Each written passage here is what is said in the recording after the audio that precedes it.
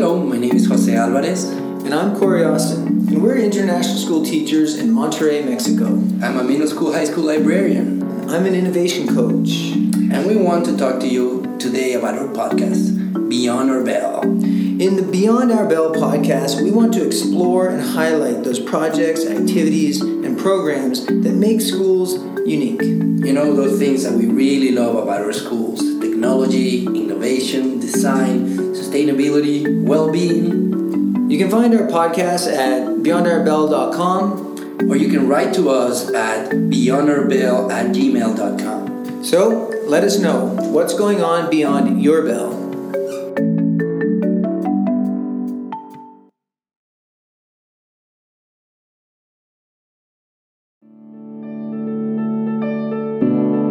My name is Ben Layton. Gerber. I'm Mexican. My name is from England originally, and I'm 17 years old. My name is Laura, I'm from Canada. I'm in 11th grade. Gabe Massini. I'm from Denmark. I'm from Colorado. My name is Melanie. Hi, I'm Jane Wong. I'm 35 years old, and I am a technology from the U.S. and I've been in Monterey since 9 years. I was born here, and this is my first year at ASFM.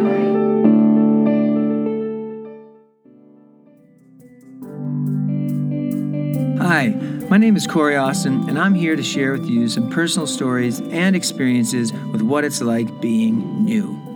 In particular, I'm going to focus on what some experts call the expatriate adjustment life cycle. Yep, it's a thing. And anyone who has packed up and hit the road for greener pastures or simply leaving for a job can definitely relate to the ups and downs of this cycle.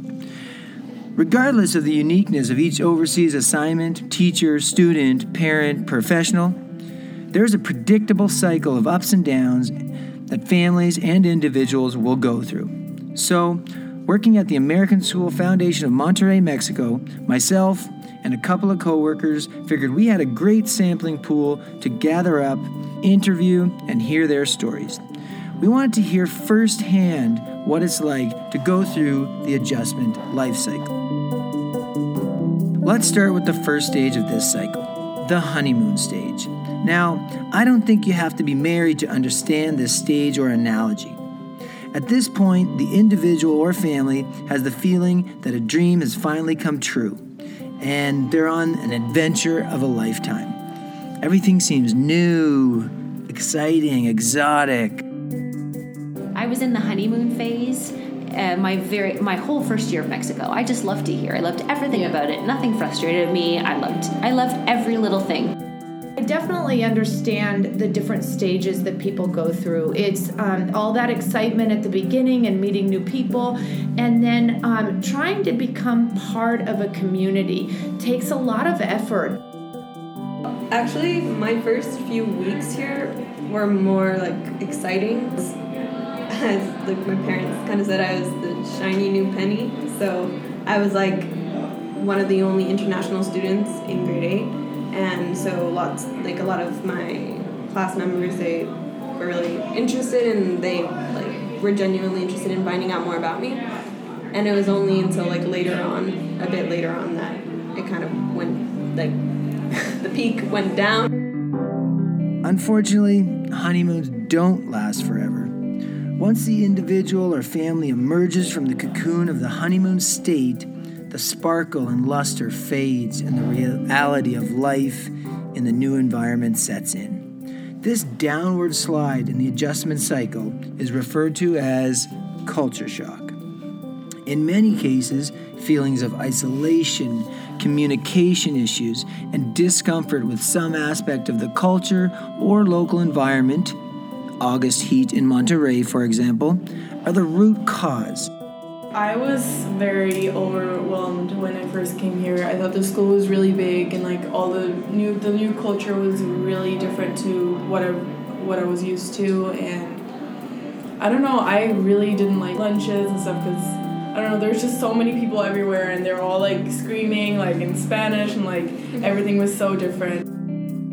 Not that I would ever feel like I'm totally at ease here, because there's always a little bit of that challenge of I need to get my car worked on, but they don't speak English, so it makes it difficult in my limited Spanish to be able to communicate. But on some days it's fun though. to try and figure it out. If that made the downhill much more difficult my second year, but I became the closest to depressed I think I've ever been in my life my second year here. And then I decided to actually go back to Canada at Christmas and finish my contract out, but I made the decision to leave. And then kind of once I made that decision, everything started to get better. I don't know if I made peace with things or what happened, but things just started to get better. In the third and fourth stages, adaptation finally sets in. This is when the return of investment occurs for the expat family, or for the student, for the teacher, or for the professional. Following a period of tremendous upheaval and a steep learning curve, these individuals finally become productive in the new environment. Family members become settled and learn to appreciate the new culture and that expatriate lifestyle. They have acquainted themselves with the local culture enough to feel confident and comfortable.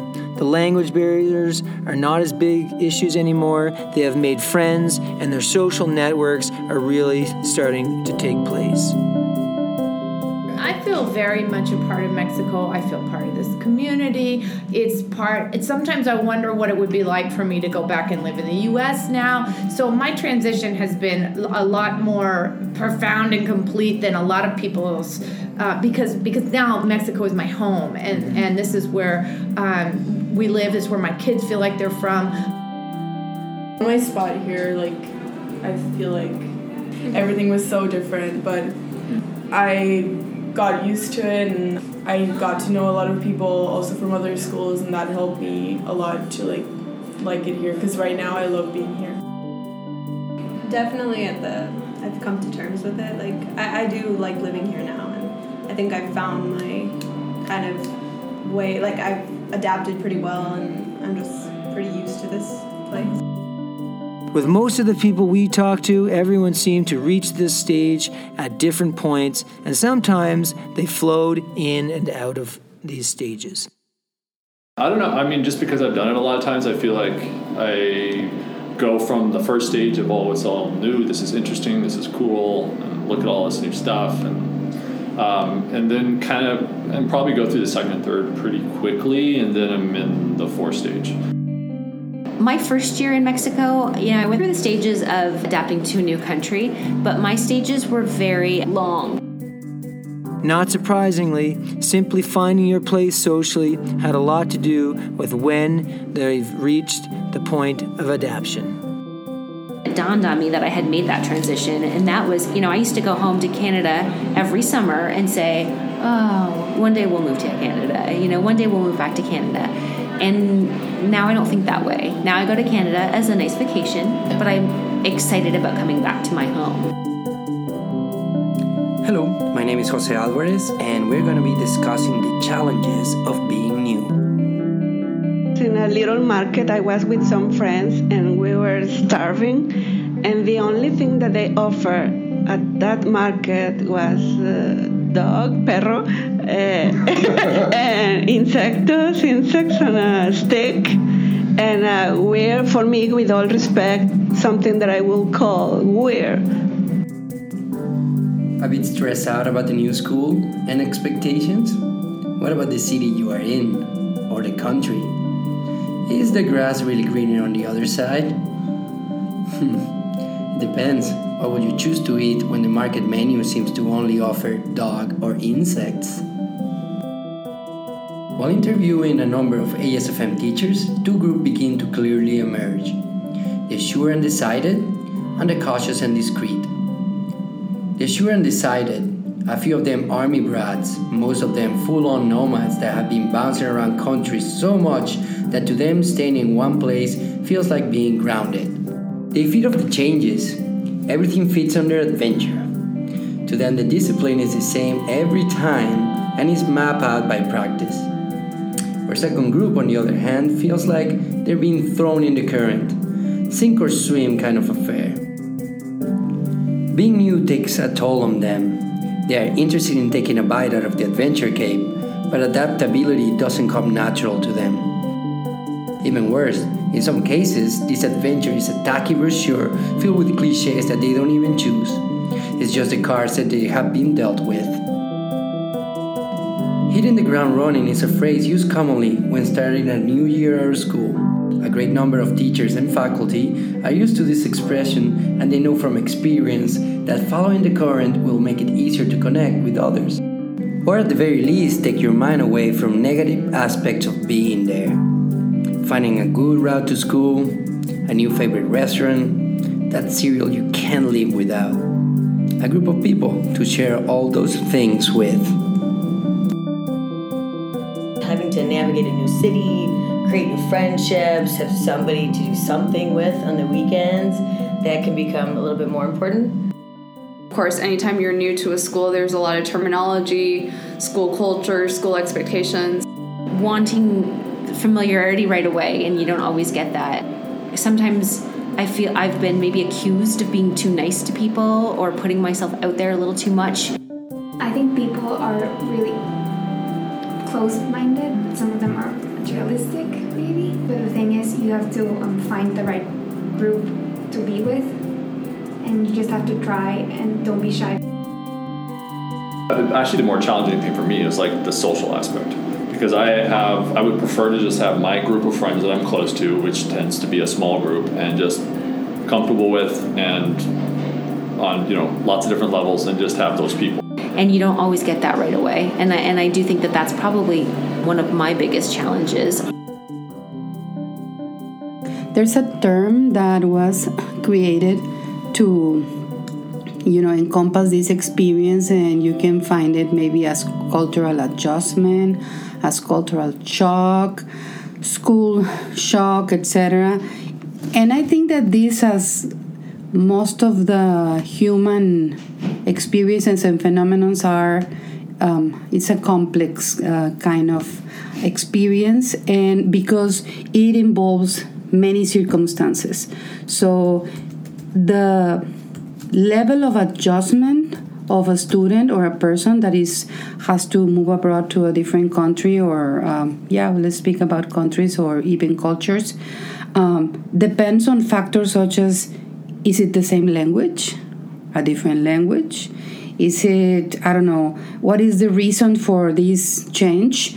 Meaning, is the parents that needed to, move to a different country because of a job thing, and the student is just like it's being dragged, drag, and it's like an effect of this change that doesn't really have to do with the student or the kid being the protagonist, of these.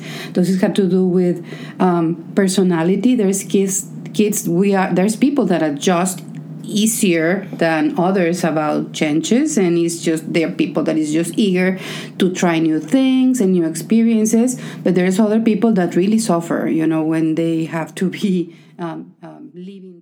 That was Lilia Gonzalez, our middle school, high school psychologist.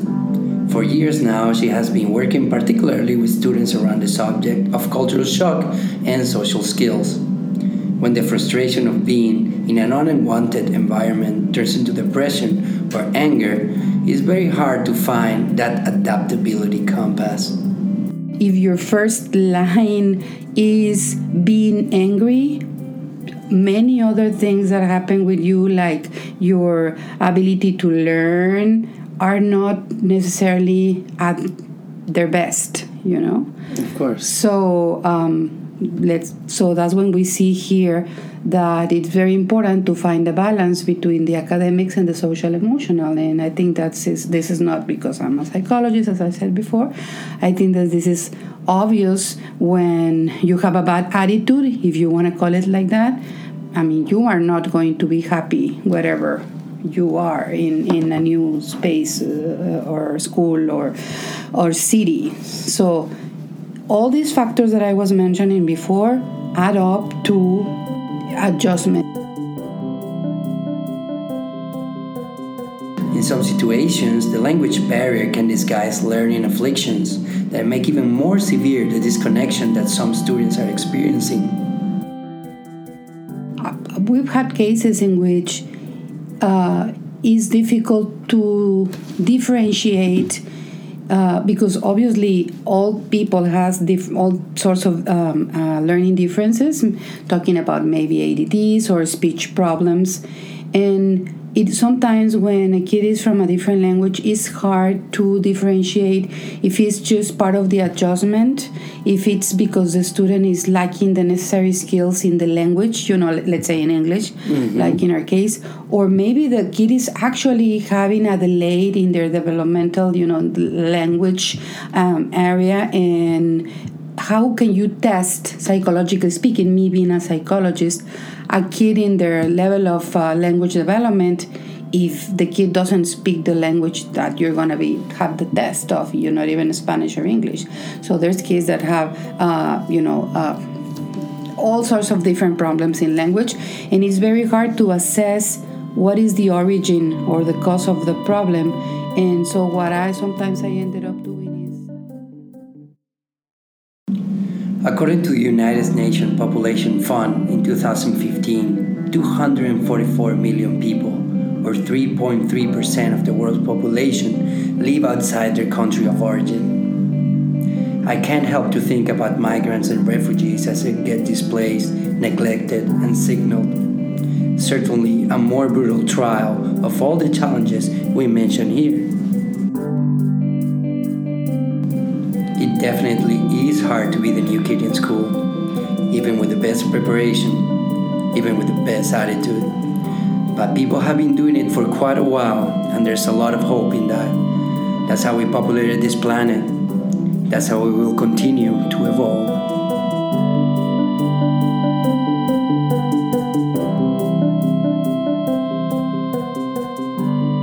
Hello, my name's Liz Avery. As a person who is new every few years, I love hearing why people decided to move and be new. Some knew that I just didn't want to kind of settle. I wanted to go out and see what else was out there. And for others, that's what makes it interesting and valuable to me. It's just something different that I don't know. Personally, I'm addicted to the adventure. I'm one of those people Jose talked about that feels weird staying in one place for too long. I've heard people say they did it because they got divorced, or their kids left home, or a relative died, and they thought it was a good time to make more changes in their lives. And there are others who are experiencing the world before they have kids and settle down. I've seen a number of people fail at being new. The challenges and changes they face become too much, and they head home after only a few weeks. Success at being new is not dependent on why you have done it. I've seen success and failure from a variety of original motivations. I believe it's dependent on what attitude you're bringing to it. A study done on the characteristics of successful expatriates by Kelly Ross identified the most important ones to be open-mindedness and flexibility, which is supported by blog posts and those online lists of top tips for moving countries. They all have open-mindedness and flexibility at the top of their lists. Which leads us to what advice would people give to others? To read a little bit about the different stages, if you could consider that it's going to be normal, completely normal, to love the country and then sort of hate the country.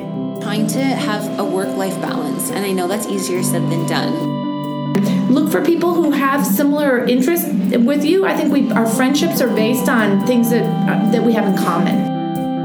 You have to try new things and don't be afraid because fear doesn't get you anywhere. Put yourself out there and meet people, because when you first meet people, you think they already judged you, but in reality, that's just in your mind. They just want to meet you, and if they don't, well, just go away. And there will be people who want to meet you.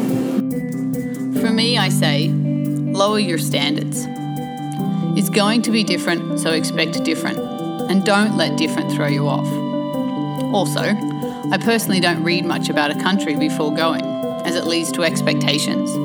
And set expectations can lead to disappointments.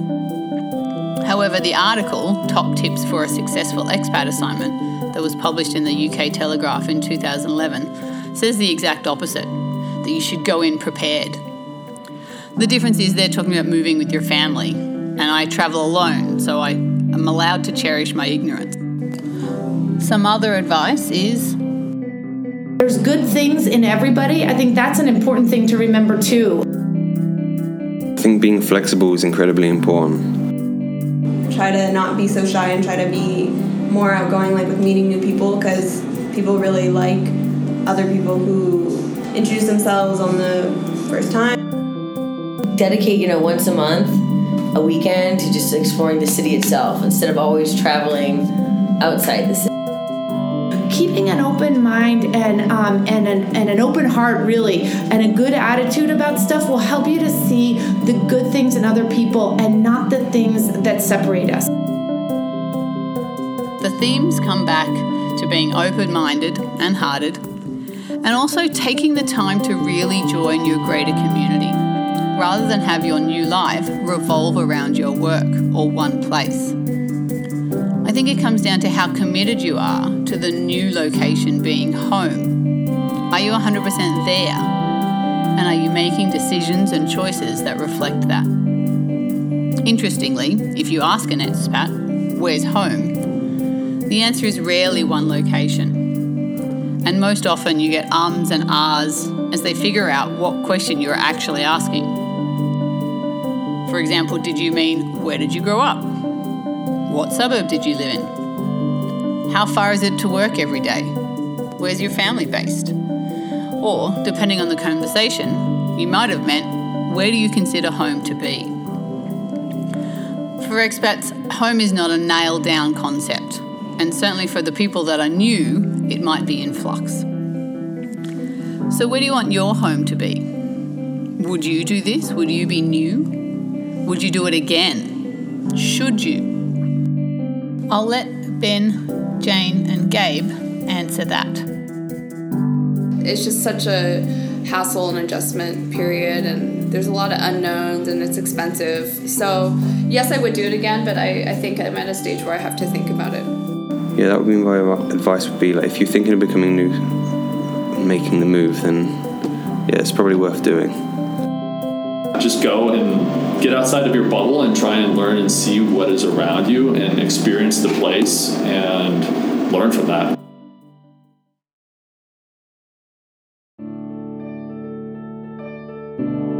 Being new happens to everyone, and although the decision to do it with so many facets of your life, you're changing countries, you're changing cultures, you're changing languages, you're changing social circles, you're changing jobs. You shouldn't take that decision lightly, but it could also end up being the best decision you make. I think for me, sometimes it's hard for me not to think how to make that honeymoon feeling last forever. I think I got into traveling around and working, teaching for that purpose, for that feeling of being new in a new place. Now that I've been in one place for probably the longest I have been in the last 15 years, I'm starting to feel comfortable, and I'm just trying to find the balance between searching for the never-ending honeymoon, but also with, starting a family and having roots and settling down. So I think it's an interesting kind of adventure or new adventure to seek out and find answers to.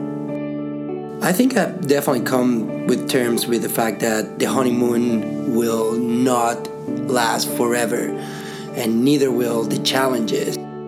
It's all cycles that are ageless. The tide is high and the tide will be low. You just gotta keep swimming. You can go through all those cycles in one day.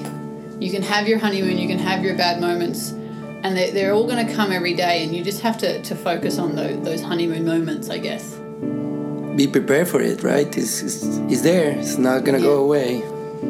I think, too, something that's important to mention is just the advice people were giving about how to deal with the biggest challenges of being new, and I hope people can take that away from this podcast is what advice people did give: having an open mind, being patient, and finding your tribe, I guess, to be with. So I think that's a takeaway for me, for sure. And also, it's probably a good time to really thank all the students and teachers that gave us their time and were willing, almost eager to share this for maybe future teachers, future generations.